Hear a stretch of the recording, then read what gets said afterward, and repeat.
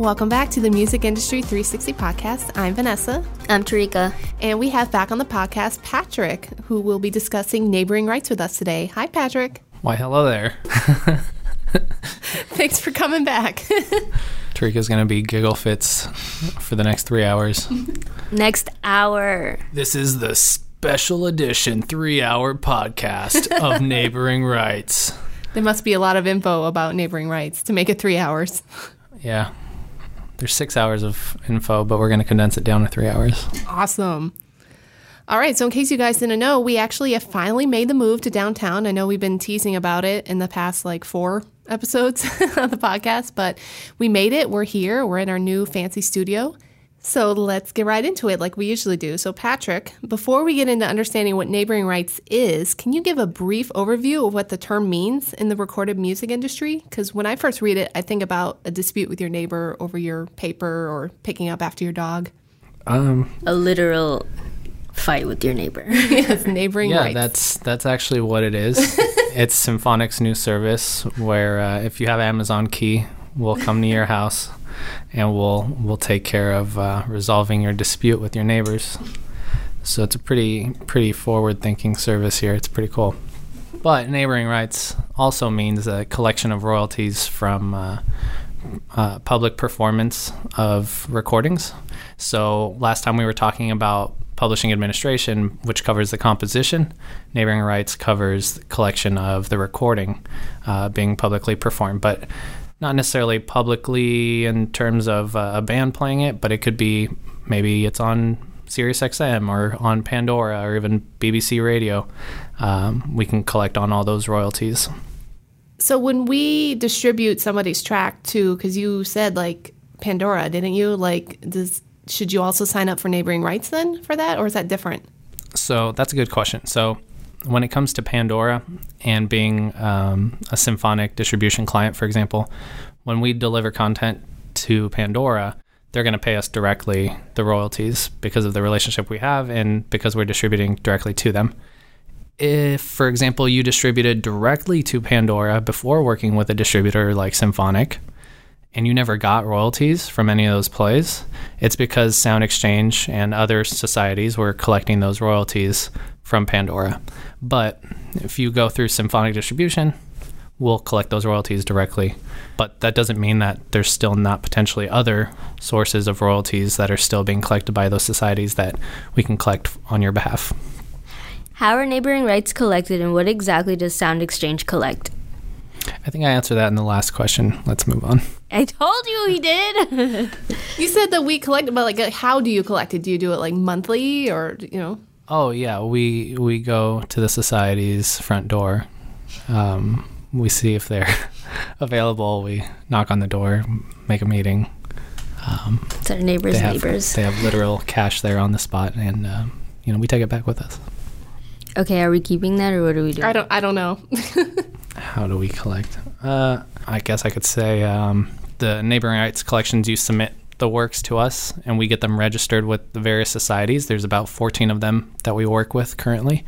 And then those royalties would just go on the quarterly statements along with all the other royalties that we collect as usual. Like the publishing royalties and then your regular streaming royalties. Yeah, sure. Technically, yeah. So how does an artist know if he or she is earning neighboring rights royalties? Wow, Vanessa, that's a really great question. I sense sarcasm. No, that is a good question, though. What's kind of cool is with Sound Exchange, you can actually go on their website and search an artist name or even a label name just to see if they are sitting on anything. It's not something that you could do with ASCAP or BMI, where it's just public information like that. But with Sound Exchange, you can just go on the website and create an account and see if they are sitting on any royalties. And then you can work with them directly to be able to collect those royalties, or just sign up for neighboring rights through us as a distribution client, and we'll go ahead and get them from Sound Exchange and the other 13 or so societies across the globe. So what would the price difference be then if they went directly to Sound Exchange versus going through their distribution company? You said create an account with Sound Exchange. Is it a free account? Yeah, I don't believe it costs anything, but you're definitely going to be taking the time to make sure that the works are registered properly and that you're also able to collect and everything involved there. When you're an artist, you should just be working on music. You shouldn't really have to be worrying about the business side of things. So that's where we can step in and just take care of the neighboring rights administration and just do everything for you. And on Symphonics end, we do keep 30% of the royalties collected just for upkeep of the service, because there's no upfront fees to opt in for neighboring rights. There's no upfront fees to submit works, anything like that. So it's all very seamless. And we just take some of the royalties off the back end just for upkeep. So you're saving the artists a big headache, basically. Yeah, exactly. Because there's so much to know and learn, and the processes and styles and just everything. So you're not having to worry about that. You should just be worrying about having fun, making music, doing that stuff. Number 40. Can someone expect a good amount of royalties? Yeah, millions of dollars, Tarika. Well, obviously, we take 30% of the $1 million. Yeah. What was the question again? Can artists expect a lot of something? Yeah. Can someone expect a good amount of royalties? Like, what's the biggest check you've ever seen? Yeah, it was a $55 million check from Kanye. That's a damn lie. I would say, it's kind of hard to say how much in royalties an artist can expect, but if you know you're getting a lot of plays on Pandora, for example, on back catalog that wasn't delivered through us, you're definitely going to be missing out on a lot. Even in the cases where maybe you do distribute content through us and then it ends up on some different radio stations or on BBC Radio 1, there's a lot of really cool radio shows on BBC, including like Diplo and Friends. A lot of people's music gets put in that on rotation every week. If you're getting those kind of plays, there's royalties out there for you, most likely. Is there like an ideal artist who should sign up for this, or is this something that everyone should do? I think everyone should do it. There's really no reason not to. We don't really have an approval process in place for it, and it doesn't cost anything to opt in either. Very similar to the YouTube Content ID system, where it's just like, you might as well do it. I mean, there's royalties out there and there's potential revenue out there. Just cover all your bases. Can someone sign up just for neighboring rights with us and not be a digital distribution client? No, it actually, the way we have it built in our system is that it is meant to be for distribution clients. So the content has to be there and delivered. And then that way we have all of the assets and metadata that we can take care of registering. Yeah, it's all ready to go, basically. Yeah. Okay. You mentioned this briefly earlier, but what are some of the main differences between neighboring rights and publishing? So the differences would be neighboring rights covering the recorded audio being publicly performed, and publishing administration covering the composition of those works. So that's the major difference. I think I remember talking with you about how when companies, like if you go out to eat somewhere and they're playing music, that they have to pay royalties to the companies. Now, is that publishing or is that neighboring rights? I believe it could be both, because there's different types of royalties involved there. So there's performance royalties, and then there's like the statutory royalties and etc. So is there an actual person that goes around with a badge saying like, hey, are you paying royalties, to make sure these people are allowed to play the music? Yeah, venues are required by law to pay a fee to the collection societies, such as like ASCAP and BMI. That doesn't have to do with neighboring rights, though, okay, because it's a different type of royalty. But they do have to pay those fees. Just like if a venue wanted to serve alcohol, they have to pay a license, an alcohol license, right? So if you plan on having music played like that, because that's considered being performed live, you have to pay a license for that as well. And ASCAP and BMI and some other societies, they do actually employ like college kids in different towns to go around and make sure that those fees are actually paid and that they have the badges on the windows and things like that. I think when I was at South by Southwest, one of the panels I went to that was really cool, they were talking about how somewhere around like 25% of the venues in the U.S. are actually paying those fees. Oh, really? And the other 75% aren't. And most of those 75%, they actually don't even know that that's even a thing. Sure, yeah, that was news to me. Yeah. So there's a lot of debate about, well, okay, so who's responsible for making sure that these venues are educated? So kind of interesting. That's a whole other podcast. Other podcast. Whole other 6-hour podcast. what are some suggestions that you'd give to any artist not currently involved in the field of neighboring rights? I would say to definitely be aware that there are royalties out there. You know, you want to definitely make sure that you're covering all your bases, so that way you're not leaving anything on the table, so to speak. And that can go with neighboring rights, publishing administration, YouTube Content ID, even. The list goes on, really. And you can reach out to us at Symphonic Distribution, just support at simdistro.com, and talk to us if you have any questions or want any opinions on how to go about everything.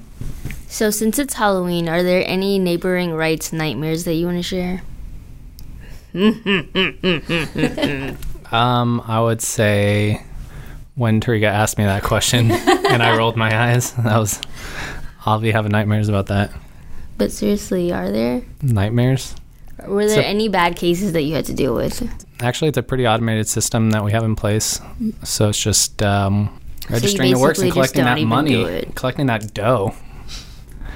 Do we have any live callers? Caller Yes, number one. I see the phone is sitting there, but I don't see any lights going off. I think there are no calls because you answered everyone's questions Wow, that's thoroughly. Actually, he didn't answer the nightmare question really well, so... Oh, that's our next caller. Vanessa, do we have any upcoming events?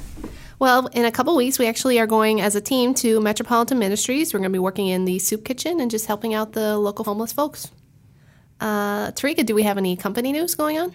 Yeah, we actually just released a new Spotify guide. It's free. You can download it on our blog. It's awesome. Patrick actually helped us to put it together. what's up. It's the part that sucks. Yeah, Just kidding. Download it. download it twice. Check it out. So what is everyone currently listening to, Patrick? Chris Brown. Not Chris Brown. Actually, the Stranger Things 2 soundtrack. Because it's cool. And I don't know if you guys watched the season yet. I did. I'm on episode 7, so don't spoil it. Okay, this is what Well, happens. 11 dies, so there's that. Don't. Better not. Awkward. What was actually really cool was that my favorite song in the soundtrack was there was 2 different montage sequences near the end of the show where they're like getting ready to fight against the Demodogs. Gorgodogs? Demogorgodogs? because they They're look like corgis, dogs, yeah. actually. Because see, they're demogorgs, but they're dogs. So you put the words together and those demodogs. Okay, I like Dustin. it. That's from the show, Vanessa. He literally said that line verbatim. Like 3 times. Oh, really? Yeah, but my favorite song was the one that plays during the montage when they're getting ready to fight. It's pretty cool. And Nice. I've been playing it on my Spotify.